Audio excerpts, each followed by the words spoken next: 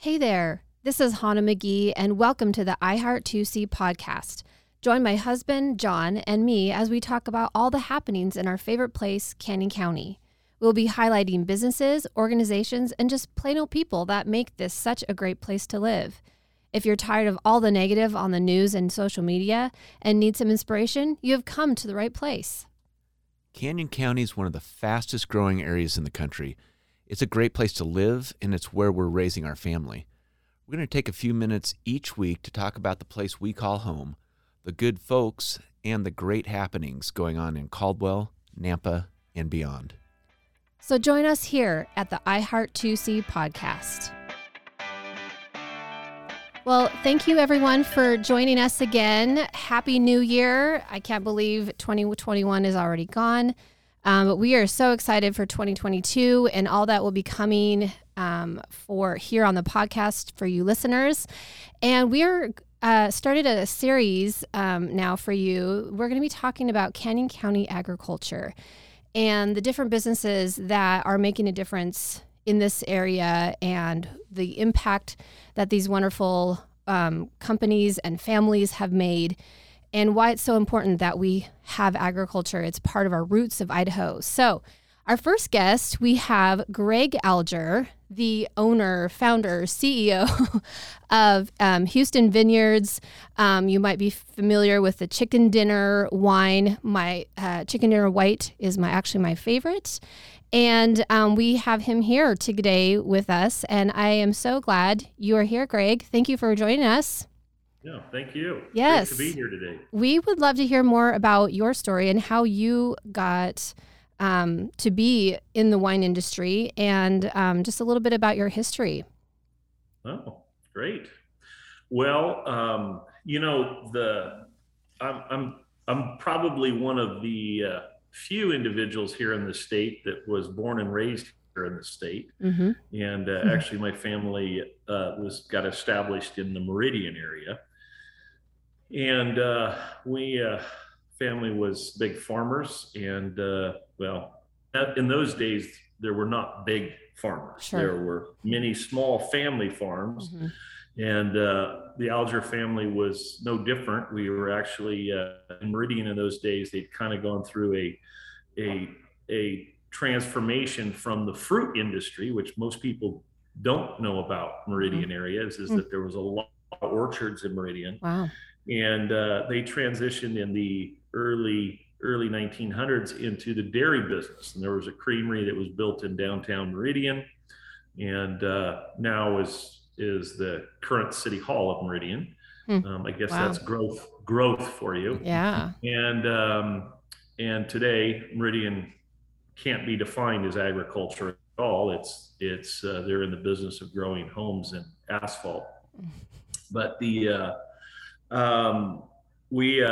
when I graduated from high school, from the Meridian High School system, I said I was done with the farming world, and went to college and said there's a lot easier things in this world to do than to farm and make money at. And so for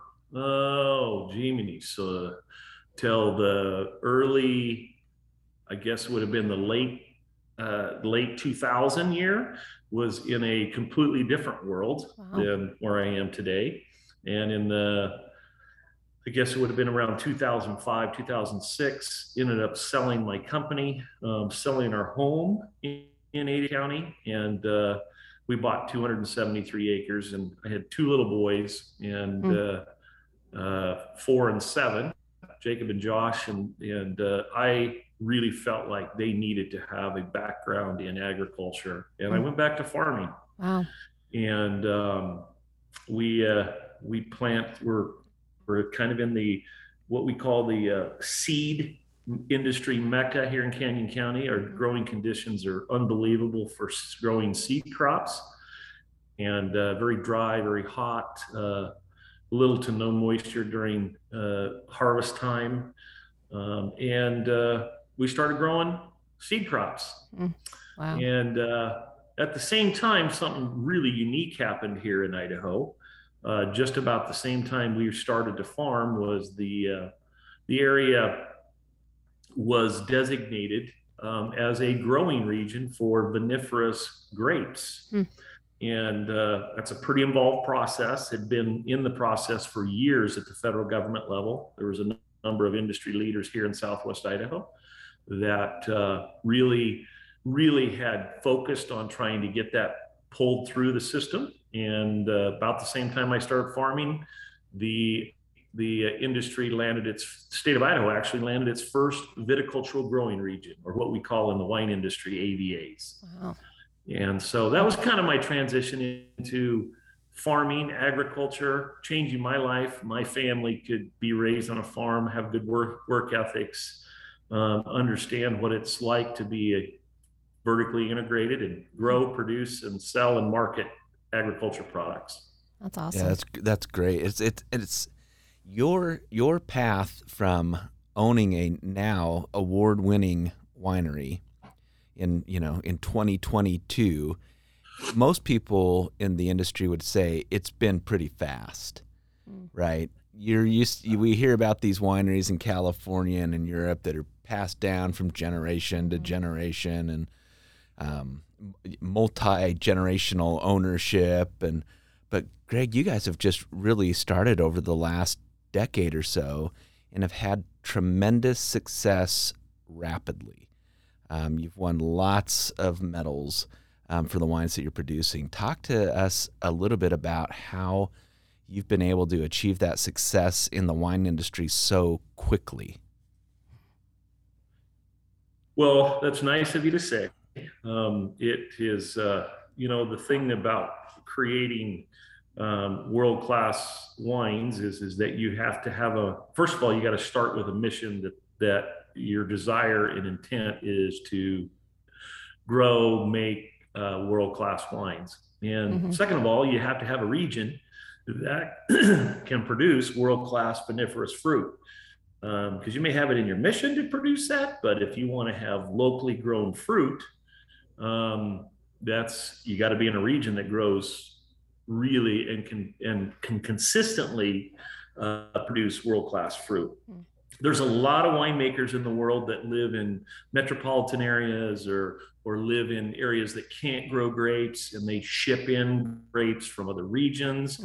But really, it's been our family's passion is to keep it really focused and centered on the local earth, the local terroir, the local growing region. And so with that being said, I qualify that because that being said, you still have to come back to the fact of how do you craft world-class wines in that. And so it starts in the vineyards, first of all. You actually have to grow the wine on the plant in the vineyard. And if you don't start with good quality in the vineyards, you can never get good quality in the wines. So we've spent a lot of time in our vineyards, whether they're on our farm or whether we're partnering with other growers, whether we're renting ground and growing fruit on other sites. We really have focused our attention on the details of growing the grapes and what the grapes need to have high quality fruit. And I'm telling you, this Canyon County, this AVA, I can't really say Canyon County specifically because there's growers that are on the other side of the snake. Actually, this AVA goes into Oregon. Not that there's a lot of vineyards in Oregon, but the bulk of our wineries and growing region is in Canyon County. And so I can say to some extent, it is about Canyon County because our soils, our unique soil conditions here, our growing conditions really, really lend themselves to making some really world-class wines. If you focus and spend your time on those varietals that will do well in our growing region. And we've really tried to work on finding what those are and really tried to work on and identifying those grapes that do well here. Because there's a number of vinifera grapes that don't do well in our growing region. Yeah. And so then once you work your tail off on the growing side, then you work on the winery side and ensuring that everything is handled and taken care of perfectly in the winery. Then the third and final thing is that you got to find an unbiased judging source to evaluate your wines on an international platform and not have a bias to it. So that in itself is a project to find competitions that are large enough, world class enough, that are unbiased, and so we found a couple competitions that are some of the largest in the world, and I like their format, and I like their unbiasedness, and that's where I feel like we have the opportunity to really define how well Idaho wines or Canyon County wines or Houston Vineyard wines do in the world, is to put them in a platform that everybody is an unbiased format. Labels don't make a difference. Pricing doesn't make a difference. It is all varietal blind tastings. So, and isn't that amazing that when it is done like that, when it is a blind tasting, how well wineries like Houston Vineyards are doing in these national and international competitions? Absolutely. Yeah, it is fascinating to me, because if you don't do them in a blind, we have also found and experienced that the point systems and these large companies that do taste testings and point scorings are extremely biased in their approach. Sure, wow. Sure. I mean, the average consumer, goes to Costco and sees an 88 or a 90 on a bottle, and if they're trying to make a determination as to what to buy, they're probably going to go with the one with the higher number. But what you're saying is there's a lot more to those numbers behind the scenes than meets the eye. Yeah. Yeah. And the average consumer, the unfortunate thing about the wine industry is consumers don't, the United States is fairly new to the wine world, right? And so a lot of our consumers in the United States are not overly educated when it comes to wine consumption and selection of wines, whereas the whole world has been drinking wines for thousands of years. And they know when they look at a bottle what the bottle means to them. And we do a lot of education here in our winery tasting room in helping consumers really understand, when they go to a grocery store and see 1,000 different SKUs on the shelf, what does the bottle, the front label, tell them that they can make good decisions on and have a wine that they appreciate. And that's no different than the point system that's established by some of these not competitions, but wine analyzers, if you will.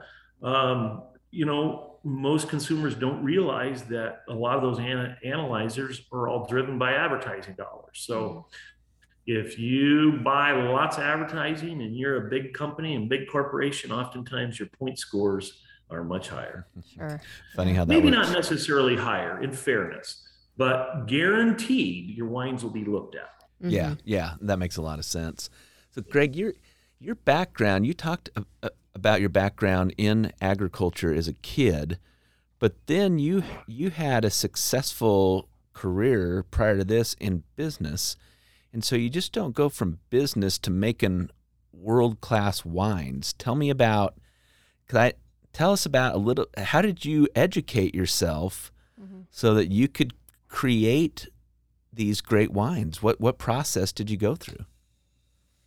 Well, that's a good question, but it's not unlike in the business world. The reality is that you look at your assets that you have, your portfolio of assets as a business, and you go, where are the strengths in my assets and where do I have weaknesses? And that could be capital assets, that can be employee assets, that can be knowledge assets. All of those are aspects to what your balance sheet looks like to either an investor, to the bank, or to yourself as personal income. And when you look at moving into any business, right? And you look at those assets and go, I'm a little weak here in this area, right? I'm a little weak here. What do I need to do to secure or beef up those assets in my business? Well, wine industry is no different.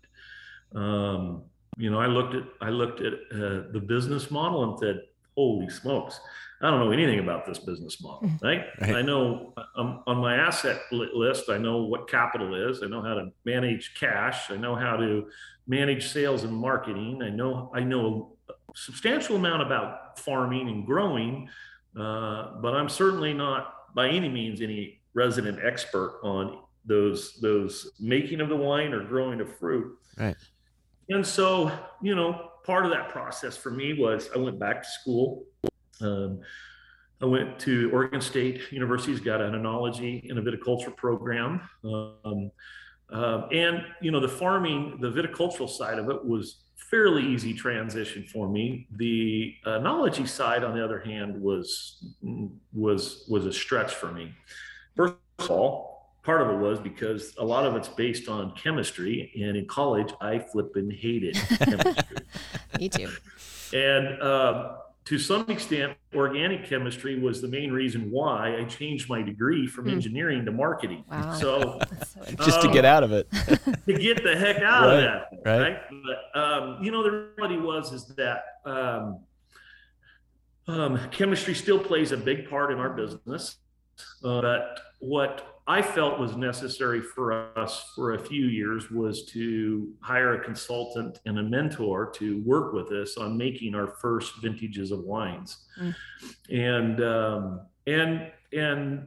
for 4 years or five vintages, actually worked with a mentor to do that, and in a arrangement of what we call a custom crush arrangement, meaning that the wines were produced in a facility that was offsite of our farm.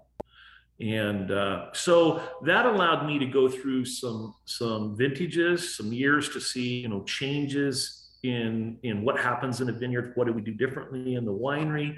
And granted, by no means was I a industry expert after a 5-year period of time. But what's been awesome about this industry is it's very close knit. I'm very close to growers and winemakers in Washington, California, and Idaho.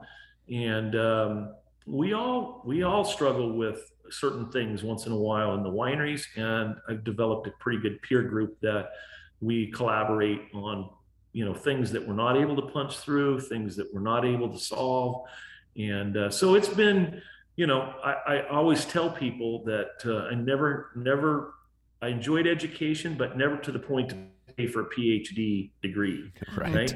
But in the wine industry, I've paid for a PhD degree probably twice and probably learned as much or more. So exactly. I'm certainly not an expert, but I do find it's just as in any business, right? There you have core strengths, and where you have weaknesses, you partner with folks that can kind of help, and we've grown our business that way, and it continues to grow, and we continue to have new problems, right? That I may or may not have the assets on my balance sheet to fix, but you put your head together and figure a way out. Yeah.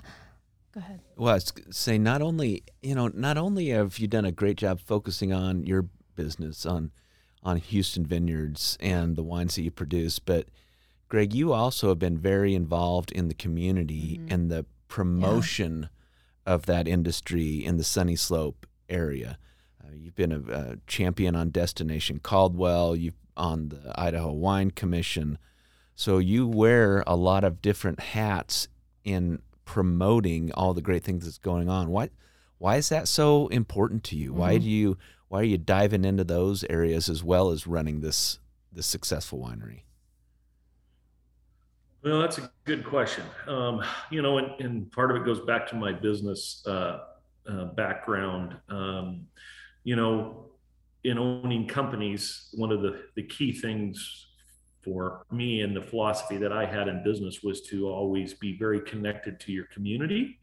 And depending on what industry you're in, that community could be completely different.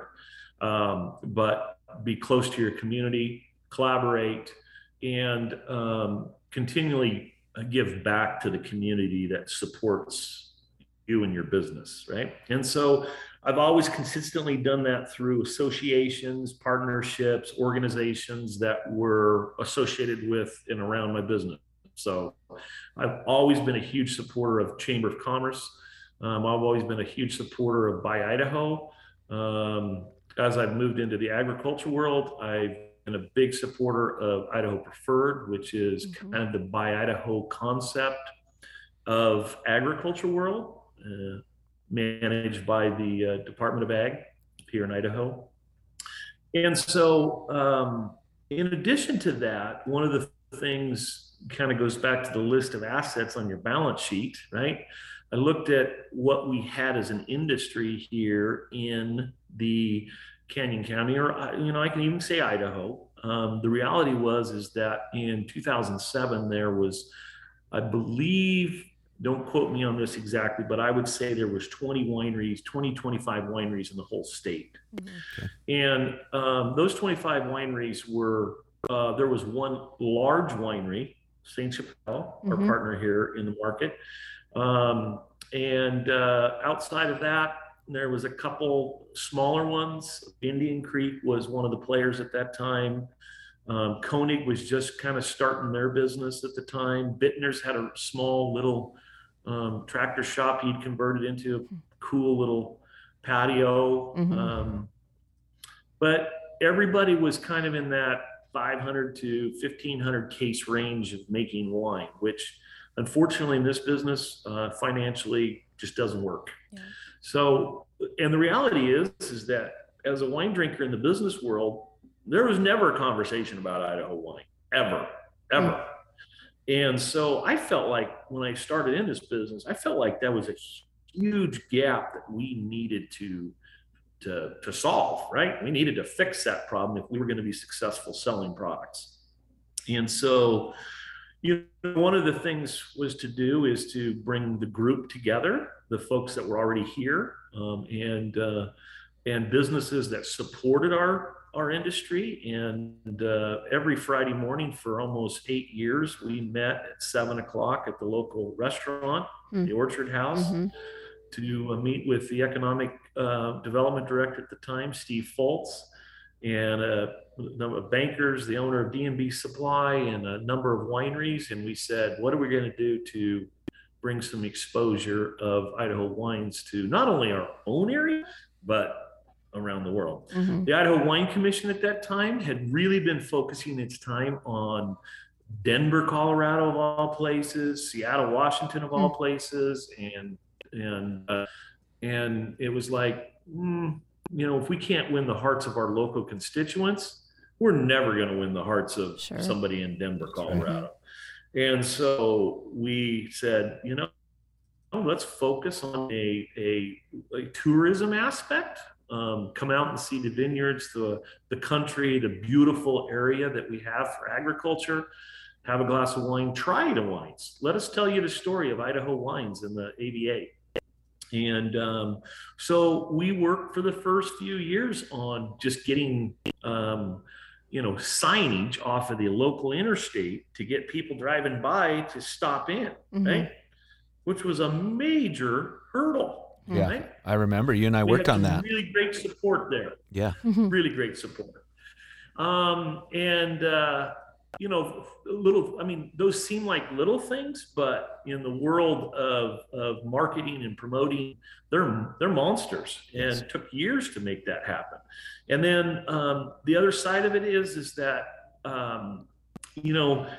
once you get them to come and see us and see the area and experience the agriculture and understand what we do in other agricultural realms, we really needed to provide a platform that people would stay and enjoy the local businesses, right? And so the whole destination movement was a redesign of what Canyon County and Caldwell was all about. And I was very passionate about that, still am to this day, right? And because of that, there's been some really exciting things happen at Caldwell, unbelievable gathering place. We're still working on places to stay for guests, higher end boutique hotels, hotel opportunities that are located around the downtown area. But the focus of it's always been is to maintain our ag area as agriculture and maintain our commercial infrastructure for housing and restaurants and fuel and stuff in and around the local city community. And I think sometimes we've lost our way in Canyon County zoning as to, hey, let's mix this. Or we've had a philosophy of just throwing in commercial projects that we can attach to agriculture, and therefore it must be an agriculture addition. And I've been pretty diligent on trying to stay focused on what those things are and what they should be, right?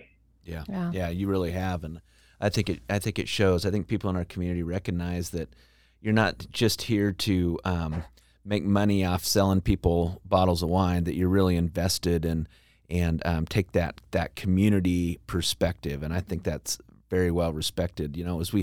As we're here in the first week of the year, everybody's talking about what's the future is, what does next year look like, and without giving away your secrets, Greg, what's up next for Houston?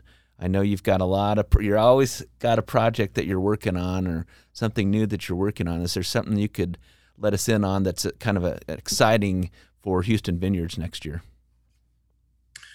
Well, I hate to sound like a pessimist, but for just a half a second, I'll talk about 2022 is a big concern for me. Yeah.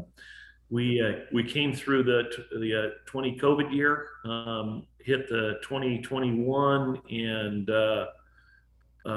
we still have a ton of residual that's hanging over our heads right now. And their supply chain is still unbelievably disrupted.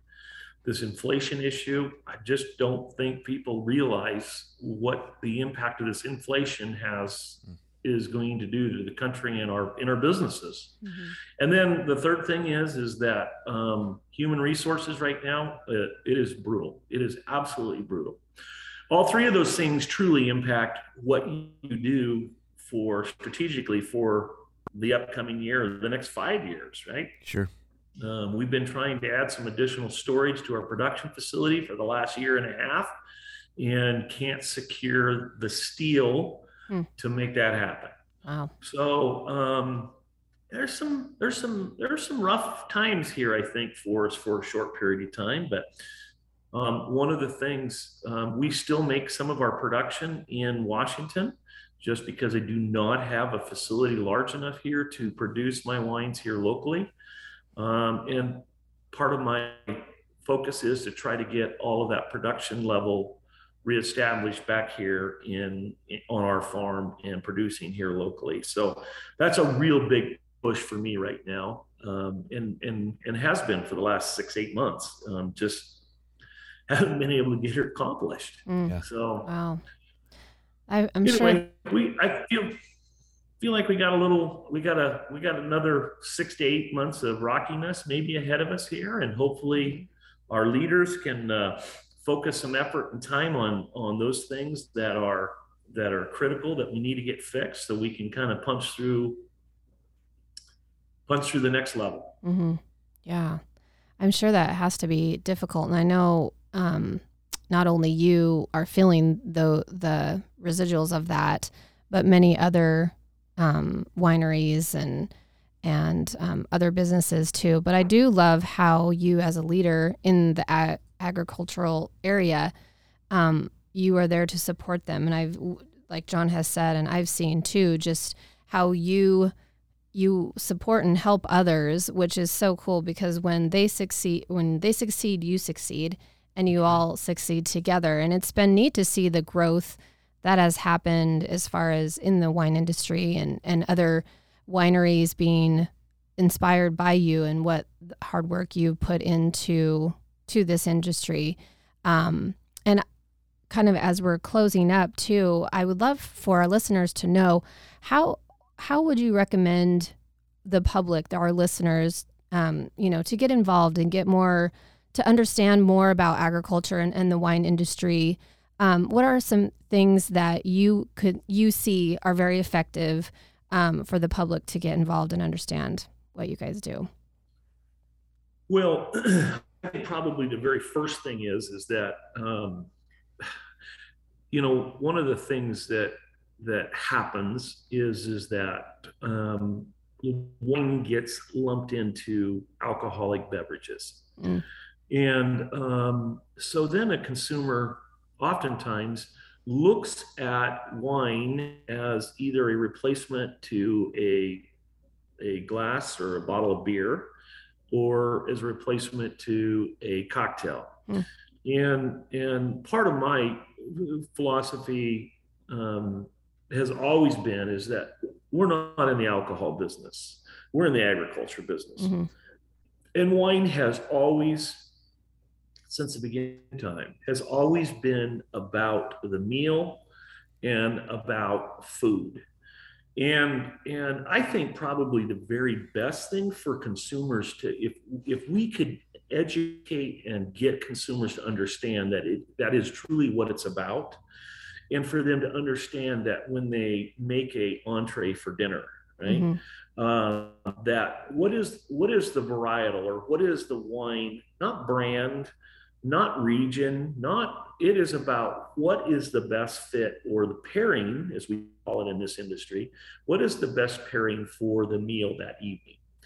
And it's not about drunkenness, it's not about alcohol, it is about enjoying flavors of the soil from beef or other proteins. Lamb, I mean, we have some unbelievable lamb in this region. Fish, and how do we pair the right wines with the food? So if the consumer can truly start to understand what wine is about, it's not about replacing a cocktail. It's not about replacing beer. It is about dinner. It's about food. Experience. And if they could understand that, and one of the things that we've done as an industry that I think that we could always get better, and we continually strive, but how do we educate the consumer when they come to our facilities to have those conversations, right? You come and try an Idaho Malbec that is, in my opinion, is one of the varietals that we grow better than anywhere else in the world. And so if I'm going to have this, I love the taste, I love the aromas, I love the flavor profile, but what do I do with it? What would I pair with it? When I'm making dinner tonight, what would constitute me putting a Malbec into play, or a Cabernet Sauvignon, or a Chardonnay white, right? And if we can do a better job of our local constituents in educating them, and what's great about our industry right now is that we're very approachable, we're very touchable, right? Somebody in Boise can be out on the Sunny Slope Wine Trail in a few minutes.